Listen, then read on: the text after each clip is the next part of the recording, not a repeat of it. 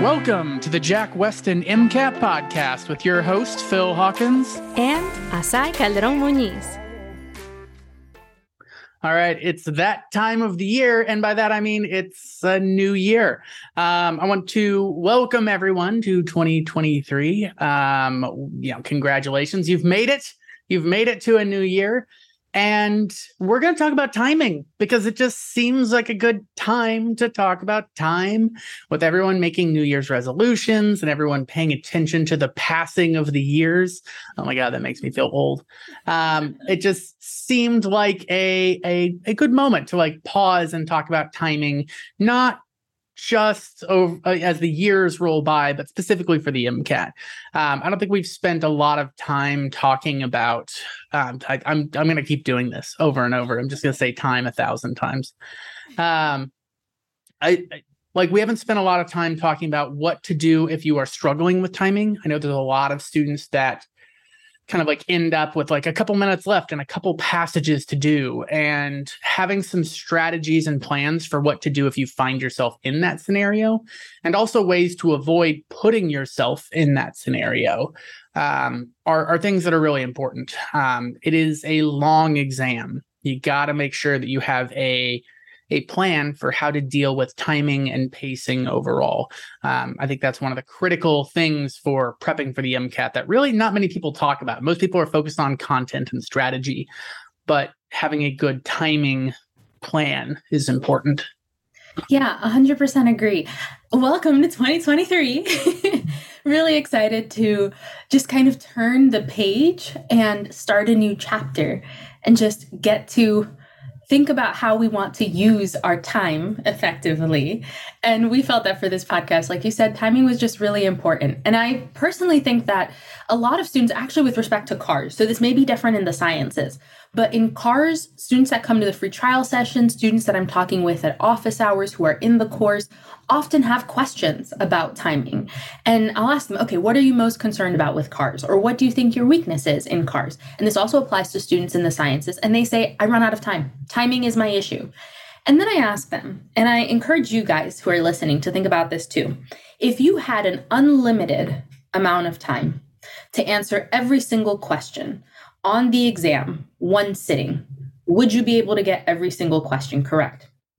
Almost everyone should be saying no.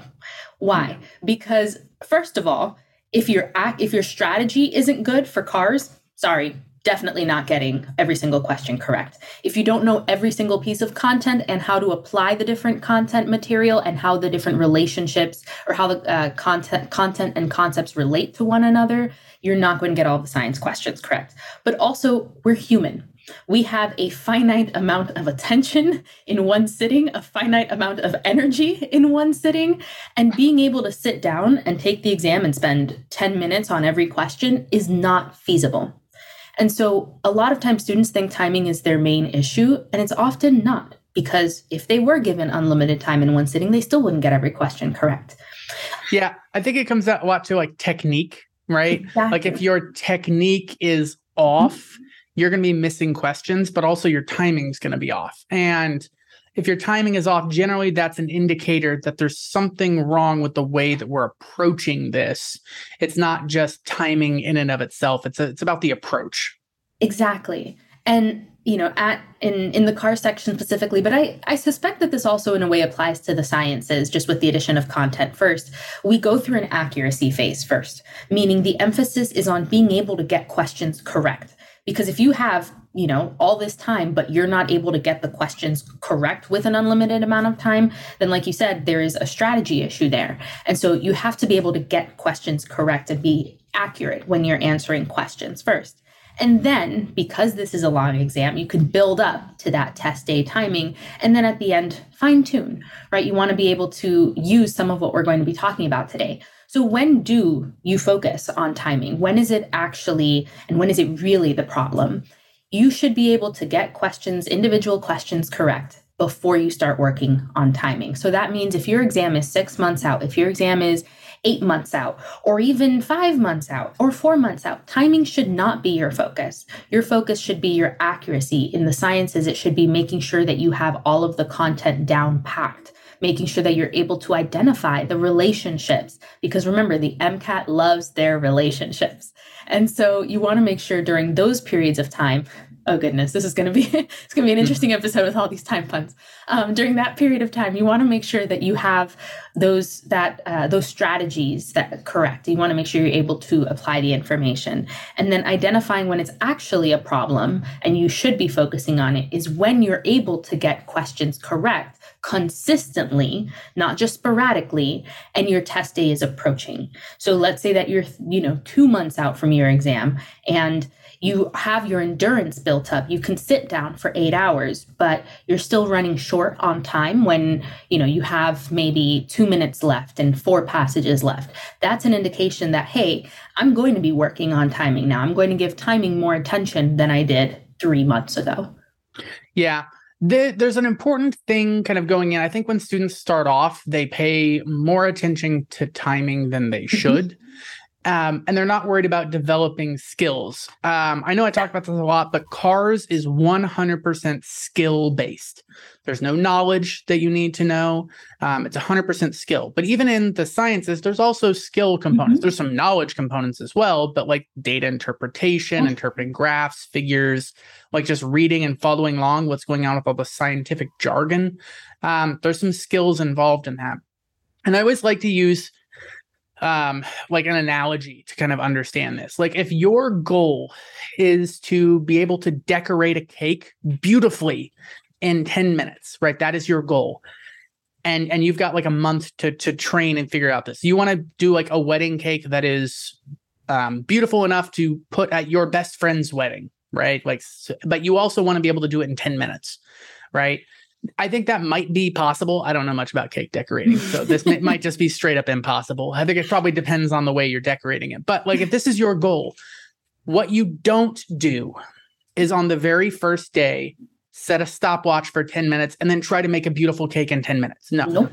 What you want to do is you want to take like as much time as you need to make a beautiful cake and then do that every day for like 2 weeks. And after you've done this, you're going to be really good at this. You're going to be better at it. You're going to have developed skills. You're going to be faster because you've worked on how to do this correctly. And so then you can start worrying about timing. Another like analogy is pretty much the exact same thing, but like help students kind of understand this. I don't know if you've ever seen Gordon Ramsay chop an onion, but he like takes an onion and the knife and it just like explodes into confetti. And it's kind of weird the way he handles like the knife in the situation. And so like he grabs the knife by the blade itself, right? And he also has the knife is always touching the cutting board. It never comes off the cutting board. And the knife is also touching his other hand. So the blade of the knife is touching both of his hands and he's like rocking it back and forth. If I wanted to be able to cut an onion like Gordon Ramsay and as fast as Gordon Ramsay, I don't try to go fast the first time that I'm doing this. I just want to try to develop the technique. I want to try to develop the skills. And the more I do it, the faster I will become. If I try to go fast at first, I'm going to end up cutting myself. And like, I'm never going to develop those skills because I'm so worried about timing that it's making it harder for me to learn those skills and strategies.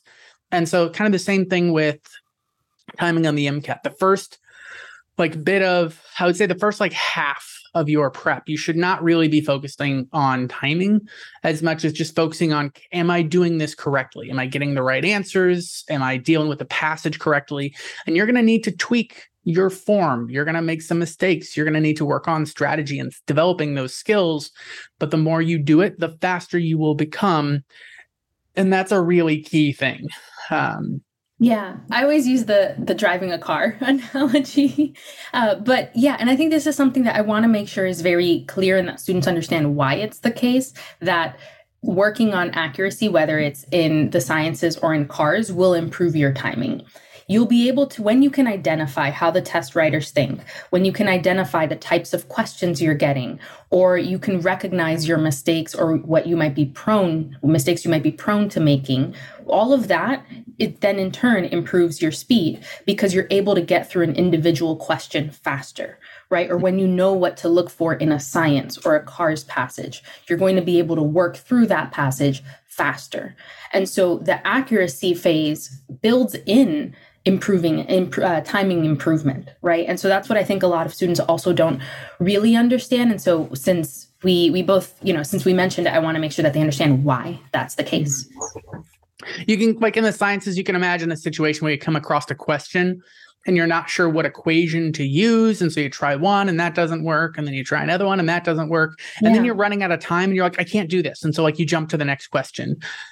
Like you didn't learn anything with that effort that you put in. Now, if you said, okay, I'm not worrying about timing. I tried with this one equation, that doesn't work. This equation doesn't work. Oh, but this one does. Now I understand what I'm supposed to do with a question like this. And so the next time you see a question kind of like that, you're going to be faster just inherently. But that's because you figured out what to do with a question like that. Now, if you're so worried about timing that you are not getting questions and you're not figuring out what you're supposed to do with the different questions, you're not actually getting better at timing. You're also not learning the content better. And so if you're focusing on timing and like accuracy at the same time, you're actually worse at both of them. You want to work on accuracy first, develop those skills, and then you'll be faster. Exactly. But yeah, I do want to kind of take a moment. There's a lot of stuff about timing that we want to talk about today. This is kind of like a sidestep, kind of like stepping back for a moment, but like take breaks, right? Like utilize your breaks. On test day, you have breaks between sections. A lot of times, okay, not a lot, but I have had a handful of times where I'll have a student that was like, I just want to be done with the test. So I'm skipping my breaks and I'm just going to go straight through. And that is not a good strategy. You will burn out faster. Like it's really hard to sit for like 7 hours, like bolted to a desk and in the zone for 7 hours straight without taking a moment to take a breather, right? Like that is just physically hard. Like it's hard on your body. And so take those breaks, get up, stretch your leg, go to the bathroom, even if you don't need to go to the bathroom. If you're like me, I needed to take a swig of some caffeinated beverage on my break because I'm a caffeine fiend. But like take those breaks. And that's a really critical thing that you want to make sure that you're doing. Yeah, I think that's huge because like you said, it's really hard on our bodies too, not just mentally. And so I think what a lot of students don't realize is getting that blood pumping again is going to be great. And so I had one student I will never forget who went to the bathroom and they were just like a very physically, athletically oriented person. And they just moved a ton in the bathroom.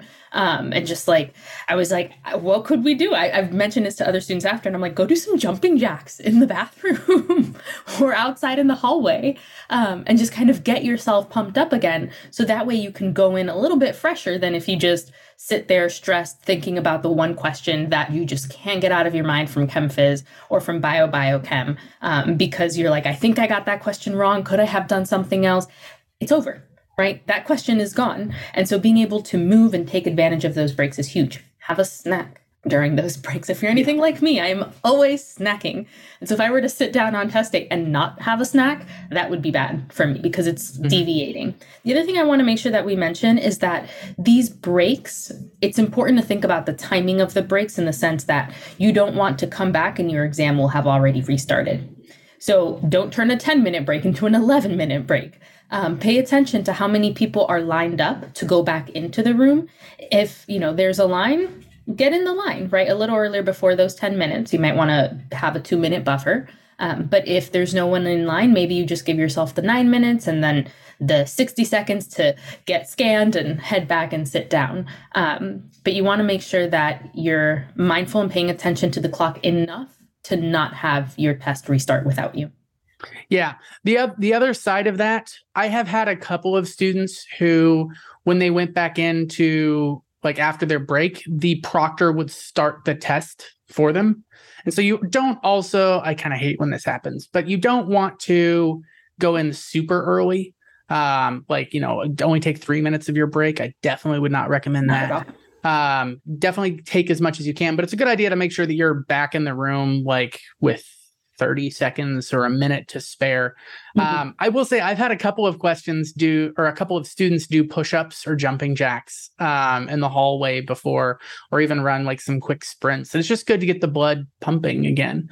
It's important to remember that your brain is part of your body, right? A lot of people say like, oh, I'll work on my brain stuff and I'm just going to neglect my body until after the MCAT. But like if you neglect your body, your brain does worse. And so putting those, like there's kind of a holistic view of health there. When you are healthier physically, you think better. You're better at thinking and making connections. That's something that I did not learn as early as I should have. But definitely every single person in my med school class who was performing really well, like the top 10 like people in my med school class, all of them are very physically active. And I don't think that that is a coincidence. I think that it is because they're active that they're doing better. And so not just during your breaks, move around, but also while you're studying, while you're prepping, like make sure that you are budgeting your time for, just real life, like taking care of yourself. A lot of students, myself included, I just tried to shackle myself to a desk for months without getting outside, without going for walks. And that probably made things harder for me than it should have been. Not just physically, but also psychologically. Like it makes things more difficult overall. Yeah. And I think that's a really important pre-test day thing to know. Since we're primarily focused on test day right now, what I want to start talking about is how do you prevent running out of time on test day? So you've put in all the hard work, you've studied, you are now on test day, you've made sure that you were moving around and getting plenty of exercise, eating well before test day, you sit down, and how do you go about it? So with the sciences, about how much time do you want to spend on a passage? Well, the passages tend to be a little shorter than CARS, and you should be able to identify what topics you're more likely to get questions on. You should, by this point, be pretty decent at some data analysis, know what equations relate to the topics you've identified. So you're spending about 3 to 4 minutes going through the passage, and then you're spending about a minute per question. Now, note that this is an average. So if it takes you less time to get through a question, that's okay. That's great. That's fantastic. It's time you banked. And if it takes you a little longer to get through another question, well, that's also okay because you banked the extra 30 seconds from a really fast question. What that does not mean, though, is that you are going to sit on a question for 4 minutes and think that you banked enough time for that. No, you're going to try and hold yourself accountable to that 1 minute mark. Now, that doesn't mean that you are staring at the clock on test day because you don't want to be looking up every 30 seconds to see if the minute has passed. That's not a good use of your time or your mental stamina. So you want to get a feel, you should have gotten a feel for what a minute feels like before having started test day. With CARS, it's a little different. So with CARS, you get 10 minutes per passage. Now, the amount of time that a student spends reading the passage versus answering the questions will depend a lot on the student. You should not, though, be spending 8 minutes, 9 minutes reading a passage and trying to get through 4 to 7 questions in 1 minute. It's just not going to happen. So a lot of times for the average student, they'll tend to aim for close to about 5 and 5, meaning 5 minutes for the passage, 5 minutes for questions. But again, this is variable per student. As long as you are aiming to spend 10 minutes on each passage on test day, you'll be able to pace yourself in a way that you shouldn't end up with, 5 minutes left to go and 4 passages that you haven't touched or haven't seen yet. Yeah. And I think, I know you've already said this, but I just want to reiterate, this should be an average. Mm-hmm. If you do a CARS passage and it takes you 11 minutes, that's okay. Yeah, that's fine. As long as the other passages are like, another passage took you 9 minutes, like that's fine. Exactly. When it becomes a problem is when all the passages take 11 minutes or 12 minutes, because that means you are just not going to have time to do all the passages. Mm-hmm. I like that you said, if you're spending 4 minutes on a question, like something like that's not like, you don't want to be doing that. I generally, like whenever I sit with a student, which I've done a lot in the past with tutoring, going through their exams, kind of like looking at timing. It's really important to figure out where that time is going. For the sciences, like it's got to be either the reading the passage or doing the questions. It's like your time has got to disappear into one of those things. There are some students that just take longer reading the passages always. right? And it's a reading speed thing. And I know this happens in cars a lot as well. For those students, you need to work on reading faster going through this. But I also think it's really important to be able to identify what stuff matters and what stuff doesn't, right? There, like every single passage, the sciences and the cars, I would say is about like 60 to 70% fluff, where there's stuff you just don't need, right? Like in a passage, and I use this example a lot, but in the passage, if it says, Ebola is a deadly disease that ravages parts of Africa, more research needs to be done to understand this viral epidemic. And like, there's nothing testable there. They're not going to ask you, is Ebola deadly? Should we research Ebola? Well, those are not going to be questions you're going to see on test day. So those sentences just flat out don't matter. And this was where kind of like the skills come in. If you are developing the skills where you can run through the passage and you're like, these are the 5 things that matter, and then they ask you about those 5 things, you're going to be faster than if you go through the passage and say, here are 40 things that I'm going to try to remember. And then they ask you about 5 of them. So developing skills of understanding what stuff matters and what stuff doesn't will help you with the timing in the passage itself. But not every student that struggles with timing struggles in that way. I have had students that have spent like an extra minute or 2 on every single passage. I've also had students that have been perfect on timing, but then they'll hit a question and they'll spend 5 minutes on one question or 4 minutes on one question. This tends to happen more often in the sciences overall.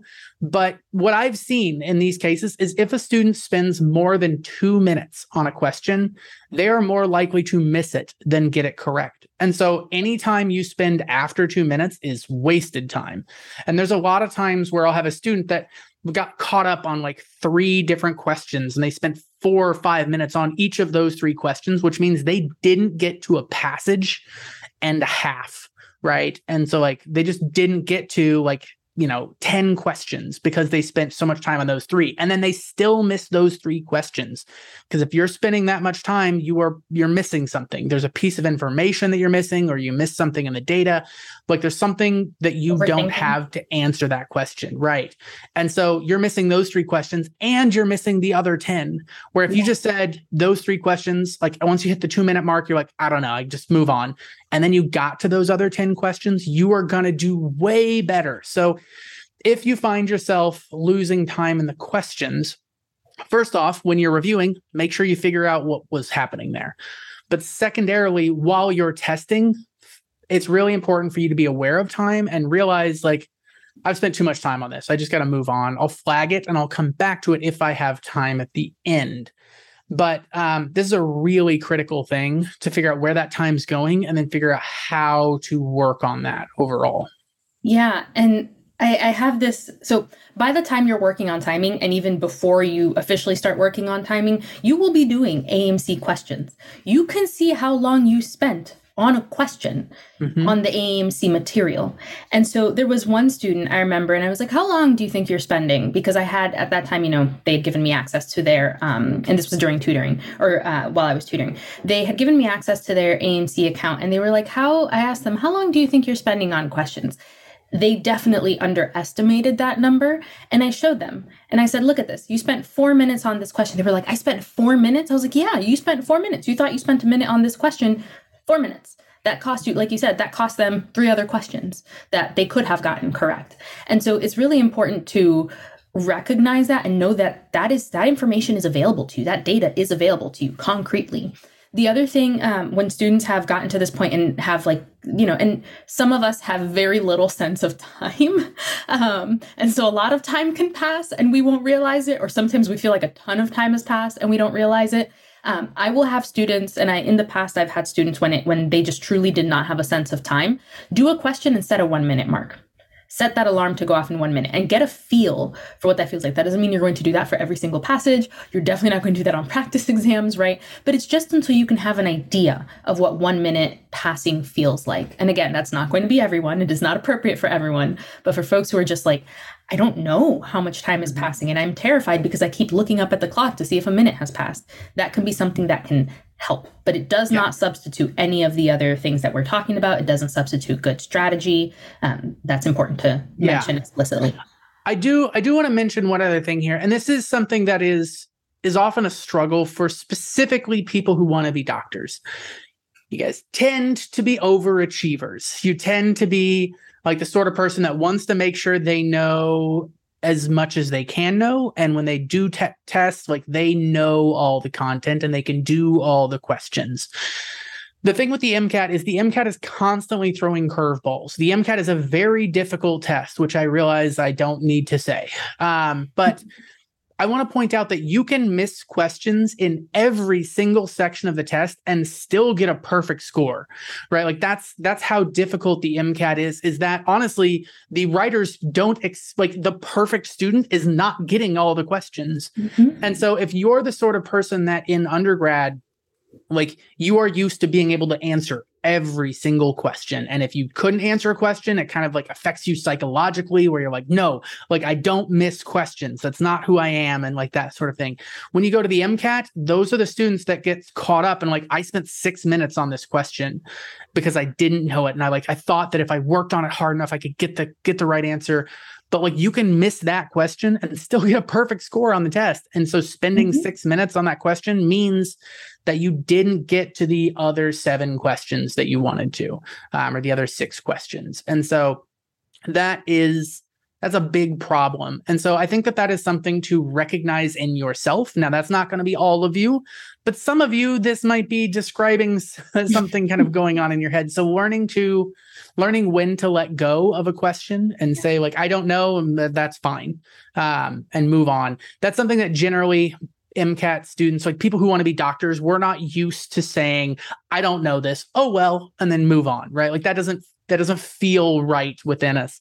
But I think that is something that is useful, is to recognize when a question got you and you're like, yeah, I got nothing for this. But I'm going to make sure I get every other question that I can here. You also. Yes. Yeah. And so I think that is a really important skill to develop as well. That for some people is the first time that they've had to develop that skill. And that is a little bit, it's a little bit scary and overwhelming for some students. Now, the other side of things, like let's say, like everything we've been talking about up till now has been like how to like approach timing and what to do with timing and how to avoid falling behind in timing. We'll take all of that into information. All of that, we'll take that in. But what happens if you are on test day and all of a sudden you are running out of time? What do you do? Right? Like, what's your plan B? Plan A is don't run out of time. Plan B is what do I do if I am running out of time? And so in the sciences, things are a little bit different than in cars, because in the sciences, I was going to say can bring in outside knowledge. No, like you have to bring in outside knowledge. There are some questions that don't require any passage information at all. Like your discrete questions, right? Like between the passages, you'll have your discretes. Those questions are worth just as many points as the questions that are tied to passages. And so if reading a passage and doing those questions is going to take you longer than doing the discretes, but they're not worth anymore, then that's not a good use of your time. That's not a good investment in here. So if you find yourself with like 4 passages left to do, and you've only got 18 minutes, right? Don't put in a lot of time on the passages themselves because they're not worth more. You can get more points out of just jumping. Do the discretes first. Make sure that you are getting the discrete questions answered. Yeah. And along that same vein, like you said, some questions require the passage, some don't. There are actually some questions in the sciences that are associated with a passage, but don't require the passage. And I know we've definitely talked about these before, and we call them pseudo-discretes because they're not actually discrete questions in terms of, being disassociated from the passage, but they might as well be. And so if you learn to recognize these, and by test day, you should absolutely know how to recognize these, read the question and find it. Find those pseudo-discretes and answer those first. And that's going to be the second most important thing that you can do in the sciences. Again, the ideal situation, don't end up in this situation. But of course, we recognize that sometimes it happens and the MCAT is stressful, it's tough, but you want to make sure that you have a backup plan. So far, do the actual discretes, fast forward, and then go back with additional time. So let's say you had those 18 minutes, maybe you answered, 8 of the questions that you had left, right, of the discrete questions. And then so now you recognized another, 5 pseudo discrete questions, maybe took you a minute or 2 to find them. So that's another 6 minutes. So now let's say you have 4 minutes left. Yeah. The interesting thing with these pseudo discretes is I think it's important for students to understand that they're there, that there are times, and this is something you should be paying attention to when you review. You should be looking at, what did I need to answer this question? Was it from the passage or was it from my head?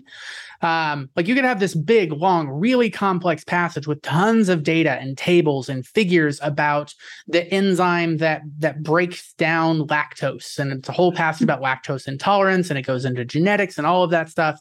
And then there'll be an answer, or there'll be a question about, hey, if we were to separate these sugars using size exclusion chromatography, which one is going to be the slowest to go through the column? And you just pick the smallest thing, right? They'll give you answer choices. And so it'll be lactose, maltose, sucrose, and glucose. And glucose is just smaller. It's a monosaccharide. The other ones are all disaccharides. And so just pick glucose. I'm I don't need the data. I don't need the figures. I don't need the pedigree analysis of the genetics from the passage. I don't need any of this. I just need to know glucose is small, and then pick that answer. And that doesn't require anything from the passage. And so that stuff happens kind of more often than you might expect. It's as much as a third of the questions that are associated with passages don't really require the passages. So if you find yourself in a scenario where you've got 2 minutes to go, or let's not say 2 minutes, let's say 6 minutes to go, and you've got 2 passages left, I'm not going to read the passage, right? Because I don't get points for reading the passages. I get points for answering questions correct. I'm going to go look at those questions, figure out, can I answer any of these without reading the passage? And that way you can still maximize the number of points you're getting without spending too much time. And so out of those 2 passages, maybe you get 3 or 4 questions correct in that case. And then you can make educated guesses on the other ones as well. Yeah. And I know sometimes students associate pseudo discretes with size or length of the question. And so that is not always the case, right? So don't jump to the questions that look shorter, assuming that those are going to be the pseudo discretes. Take a moment and actually look at what the question's asking. Yes, some of the pseudo discretes will be shorter, but the one you just described is a little longer than, what did X, represent in the past, something like that. So It's important to keep that in mind. It's a helpful kind of heuristic, but it's not set in stone. There's also some questions that are still based on the passage, but still a little bit faster. If they say, which of these functional groups is not found in compound 1? I don't need to read the whole passage. I can just look at the compound 1 figure and say oh, it's got an amine, an ester, and an ether. It doesn't have a sulfhydryl group. Pick that answer and move on. And so there are questions that still are based off the passage, but you can still answer them pretty quickly. Now, that being said, the heavy experimental passages themselves do tend to have at least 1 or 2 questions that really require you to kind of put together lots of information from the passage. And those are going to be hard to answer quickly. But we're talking 1 or 2 questions per passage. So if you've only got two passages left and you don't have time to read the passages, that means you're missing maybe 3 questions out of that, as long as you really know your content and you can recognize, how do I approach this question? And so that is a really big deal.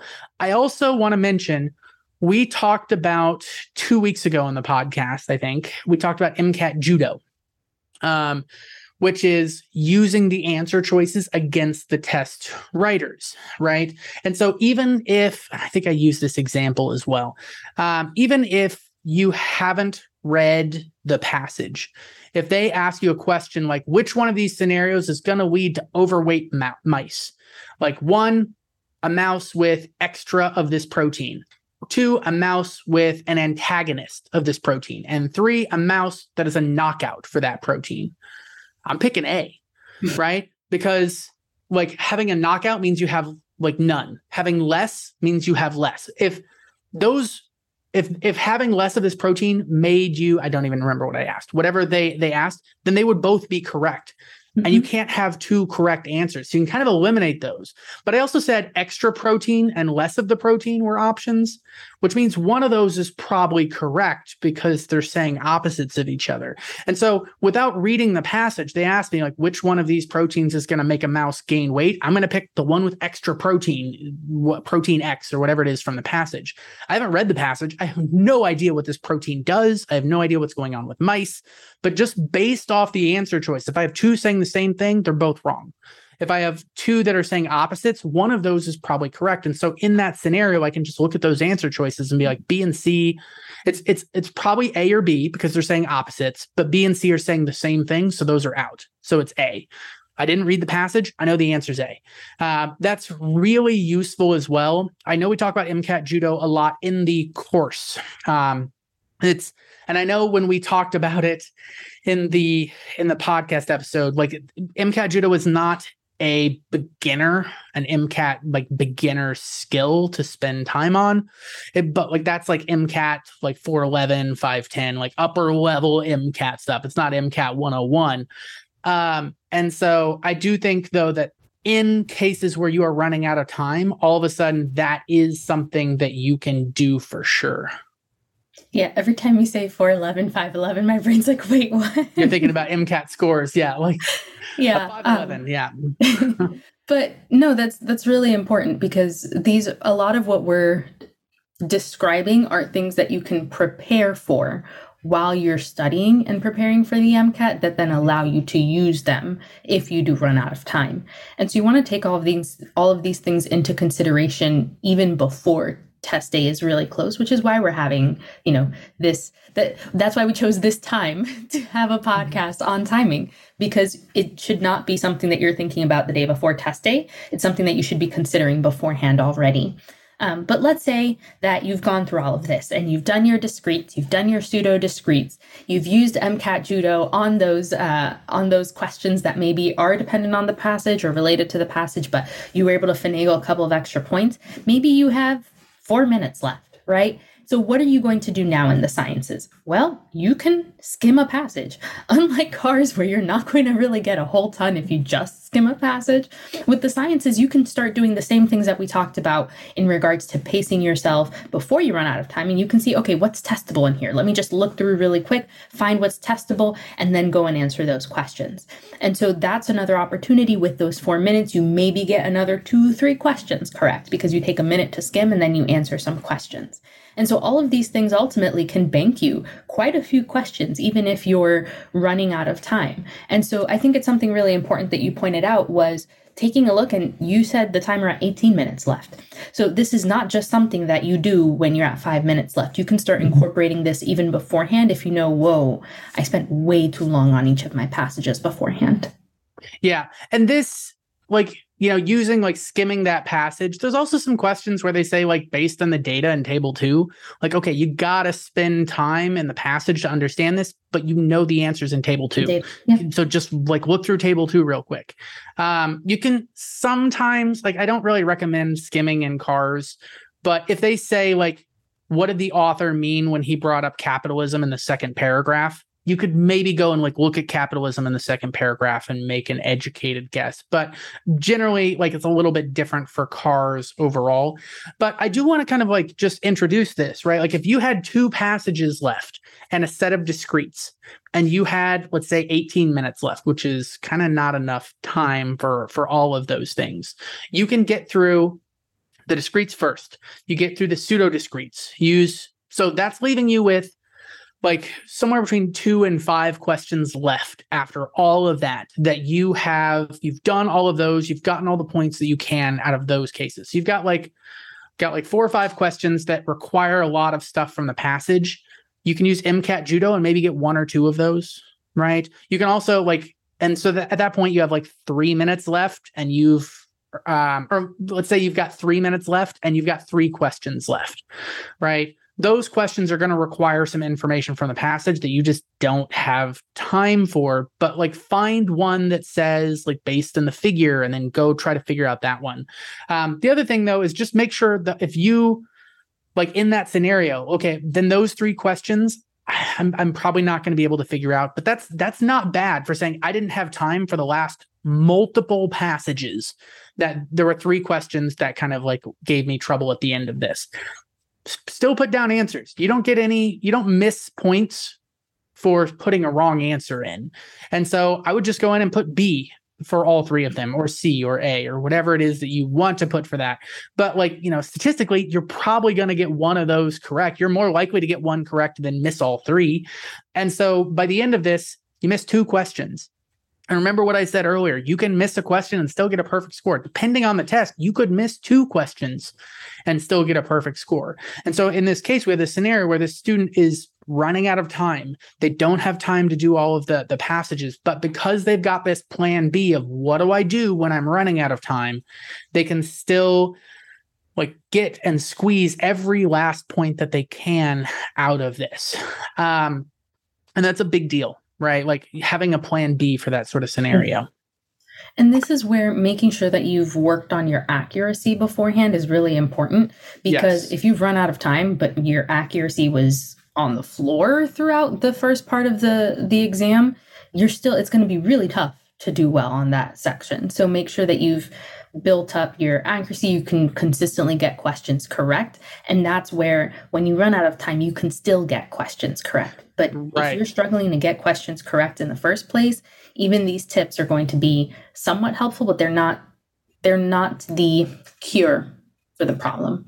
Right. If, like, for example, if you don't know how to answer like those discrete questions, jumping to them will not help you. And like they will not allow you to move faster and get more points, because if you just don't know how to find the answer there, like it doesn't matter how much time you have. So it is important to work on that kind of accuracy phase first. Now, everything that we've been talking about now has been kind of the science side of things. Like I also want to talk about cars, and cars is a little bit different because in sciences, you can and must bring in outside information. In cars, you have to not bring in outside information. And so there's no discretes, there's not even pseudo discretes, right? There's not, every question comes from the passage itself. And so this is also there's a little bit different. You need a different strategy here, because what worked in the sciences will not work for cars. One thing I think is important is keep track of your time, be aware of your time. And if you find yourself spending too much time on a question, flag it, move on. To be honest, that also applies to the sciences, but I think that it is much more important in cars than in sciences for dealing with timing. Because there are times I've had a student spend, like we said, 5, 6, 7 minutes on a question. And I'm just like, all right, well, there's a passage we don't get to do now, is because we spent so much time on this question. So flag it, move on. Make sure that you are not getting sucked into a certain question. Yeah. And that's a huge way to prevent yourself from falling into, oh snap, I have 5 minutes left and 2-3 passages left situation. But it's also really helpful for if you do run into that situation, because when you start noticing like a string of, and when you flag, put something down. This does not mean don't put something down. You should still choose an answer, because you don't want to get penalized for not putting an answer, right? Whereas you will not get penalized for putting a wrong answer. And you still have at least a 1 in 4 chance of getting it correct. Mm-hmm. If you were stuck between 2 answers and you're like, wait, I've been spending too much time, now you have a 50% chance of getting it correct. So make sure that you are flagging freely on test day. When you run into that situation where, okay, I now have 5 minutes left, I have 2-3 passages left, you want to make sure, again, that you're putting something down for every single question. So what you'll want to do is flag a couple the first in the row so you know where you left off and what passage you left off on, and then just go click answer until you get to the end. And let's say that you didn't listen to our advice and you have a couple of questions that you didn't answer, you didn't put anything down for in the beginning, this is where review incomplete, that button becomes your best friend, because it will take you to all of the questions and only the questions that don't have an answer down for them. And so I actually tell students to do this for every single section. Before you press that submit button and you end that section, click review incomplete and make sure there aren't any questions that don't have an answer for them. So recapping really quickly with the flagging, flag freely at the beginning. You're flagging, when you run out of time, make sure that you flag a couple in a row so you know what passage you left off on. Make sure that you have an answer down for absolutely every single question before you go on. Yeah.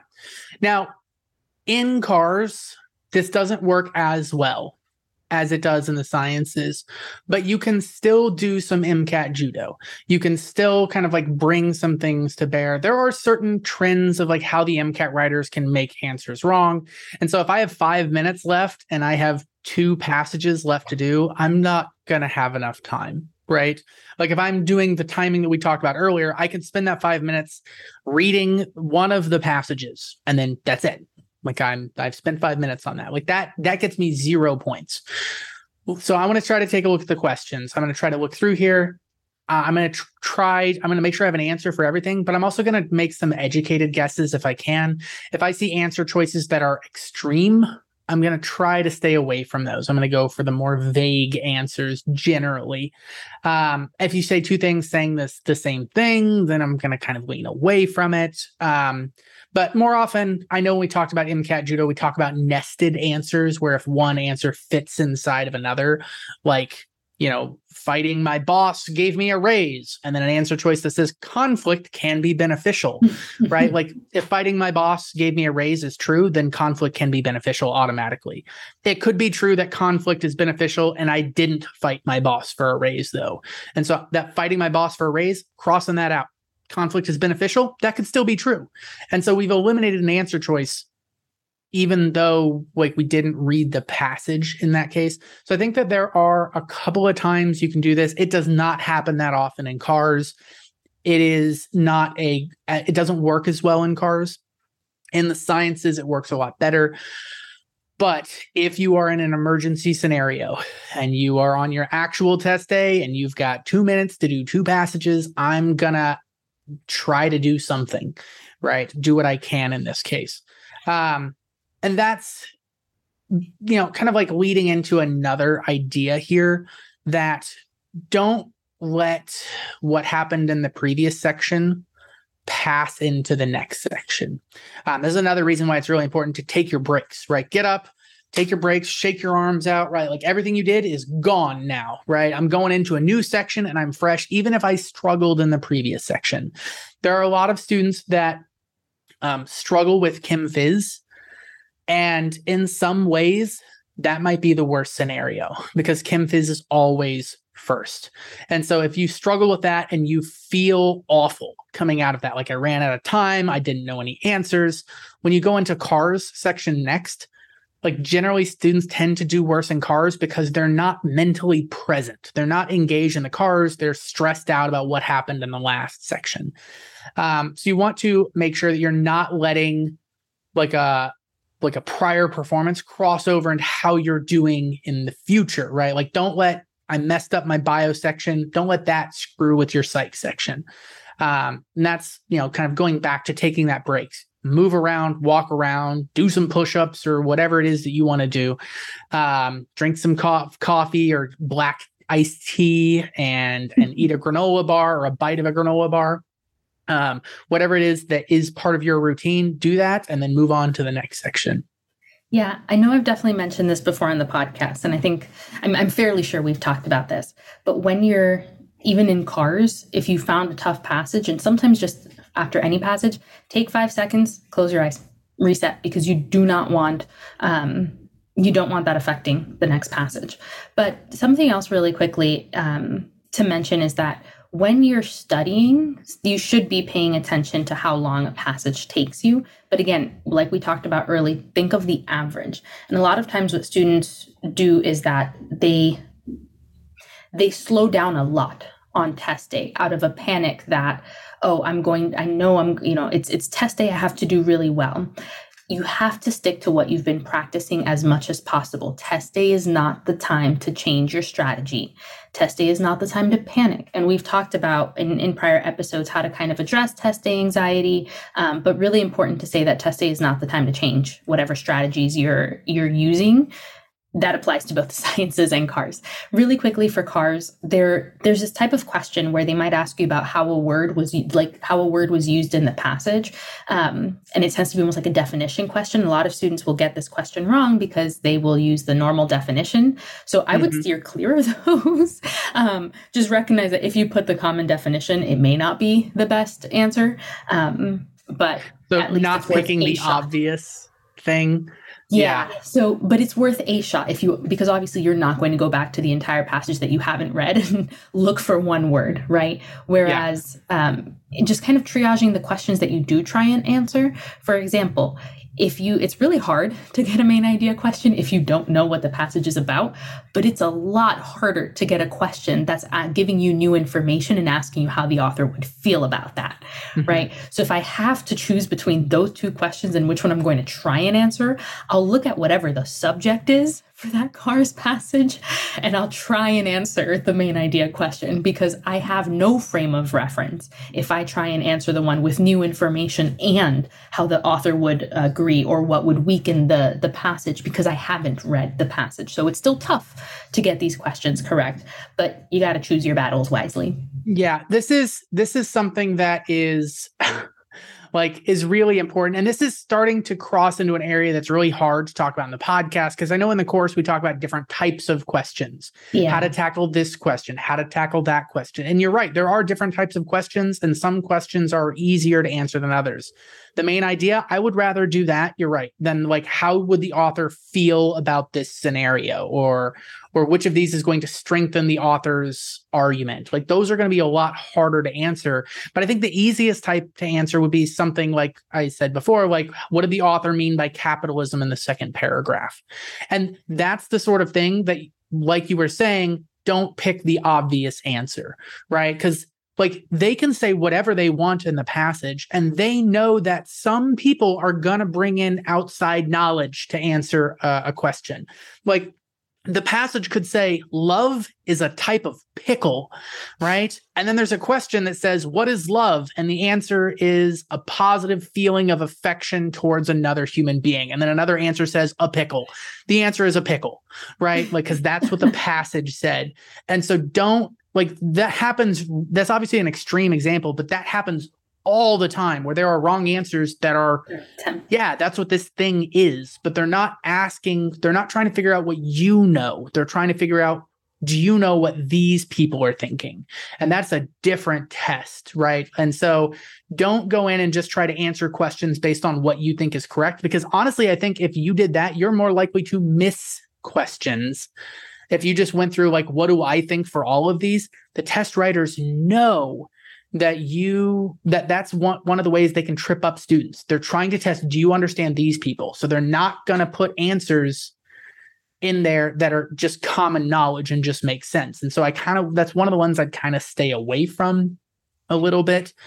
But yeah, this is something that those of you in the course, you can get a lot better of a breakdown of different types of questions. And some of these I think will work better than others.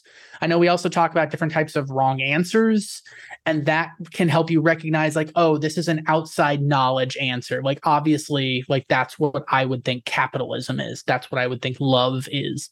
But that's probably not what the actual answer is. And this kind of goes once again back into making sure that you have developed the skills. When you start to recognize this sort of question is often tied with this sort of wrong answer, when they ask, what did the author mean by a certain term? Very often there's an answer choice that is the common definition for that term. And that's probably not correct. And so when you develop those skills, you'll be able to deal with this a lot better. You'll also, even if you aren't running out of time, if you know that when they do this sort of question, this is the sort of wrong answer they like to pair with that, it's way easier to move through that question quicker because you know what you're looking for. You know the traps they're setting, and it's easier to kind of get through that. And that, once again, is why we emphasize timing first, or timing second, accuracy first. That I'm getting excited about this, because this is when like students really start to kind of like figure out the MCAT, and all of a sudden like the pieces are falling together. It happens a lot where students kind of are plateauing, and then they start to understand how the test writers are building the exams, and then all of a sudden the pieces fit together, and then the scores start to skyrocket through there. I do want to address one other thing you said though, which was a lot of times students treat the actual test different than their practice tests. This is why it's important to take practice tests first off from beginning to end in one session. Yes. I had a student, and I told him to do this at the beginning, but like we got closer to test day, and he was taking practice tests, and we took his fourth practice test, and his score plummeted for like bio and psych social. I'm like, what happened here? Like, what happened? He's like, I don't know. I mean, this was the first time I did the test all in one sitting. And I'm like, wait, now is the first time that you're doing this? Like, I told you, like, we need to do that all the way through. And so you need to build up the stamina and endurance. And that is a big deal. Also, if you want to emulate test day as much as possible, so that when you show up to test day, it feels like just another practice test, and so that you're not just changing the way that you're acting, even subconsciously. This is also why I tend to recommend students, if you can, don't take your practice test at home. Take it at a library, right? Like go somewhere, sit in a chair, like in a place that is not the place you're normally super comfortable in, because that's kind of what's going to happen on test day. Develop a routine, eat the same things for breakfast, do the same things on breaks, right? Kind of like get into a routine with these things, so that when you show up to your actual test day, it feels just like every other day of practice. It feels like there's literally no difference. And so you won't change the way that you're acting as you go through that. The last little bit, is it's really important to practice, obviously, which is kind of like, putting all of that together. I think that it can be like, you want to definitely do all the AAMC stuff, right? You want to do AAMC questions. You want to practice AAMC questions. There are a limited amount of those, and so you also should be practicing with other passages. I want to remind everyone that we have free passages that we put out every single day to help students practice and develop these skills. Doesn't cost anything. We do it because we feel like students need this, and so we're putting out new stuff all the time. I know that our question bank at this point is, I think it's over 9,000 questions. Over 9,000. There's a quick meme for any anime nerds out there. But this is something that is continually growing. And so note that you shouldn't ever reach a point where you don't have resources, because we are literally giving them to you for free. And so develop these skills, like work on this practice stuff. I will also say that, we do our free trial sessions often, multiple a week, where we're going through how to deal with different topics. If you're in the course, we also do a ton of workshops, like how to deal with this passage. What should you be thinking when you see this question? What should you be thinking when you see this answer choice? Like, how do you identify and break down what the test writers are thinking, how to go through that? I know that we did some passages in the past in the podcast last year. That was not that long ago. But we did some passages in the past, and I think that can be really useful for students. But those, just little inside baseball here, students didn't tend to watch those as much. We are still interested, and we feel like it is useful for students to go through that. Whether you are understanding passages from like what resource, you still need to kind of like get that practice of, how do I break this down? So if you guys have requests of passages you would like us to do in the podcast, we can definitely do that. If you have other questions as well, you can always submit questions to us at podcast@jackweston.com. And we love to hear from students. And if you guys want to send in some questions, we are happy to answer some of those questions. I'd love to do a Q&A special. I know we've done that before, but I like connecting with students, and it just feels good to answer their questions and make sure that people are getting a lot out of the podcast overall. Absolutely. And for now, like we're focusing on, so send us your Jack Weston questions from the daily passages or the practice questions. Those are the ones that we're going to be answering. And then not just sending questions to the podcast at Jack Weston email, but also requests if there are specific topics that you're thinking, okay, it's kind of tough for me to understand this. Is there a podcast that would be helpful for understanding this? Recognizing that not all topics are necessarily podcast friendly, but we will do our best, and we want to make sure that we provide you guys what will help you, because at the end of the day, that's what you were here for. And then you're always welcome to check in with an academic advisor, see if they can demo the course or let you know where the resources are. And we're excited to have you join the Jack Weston family if you haven't already.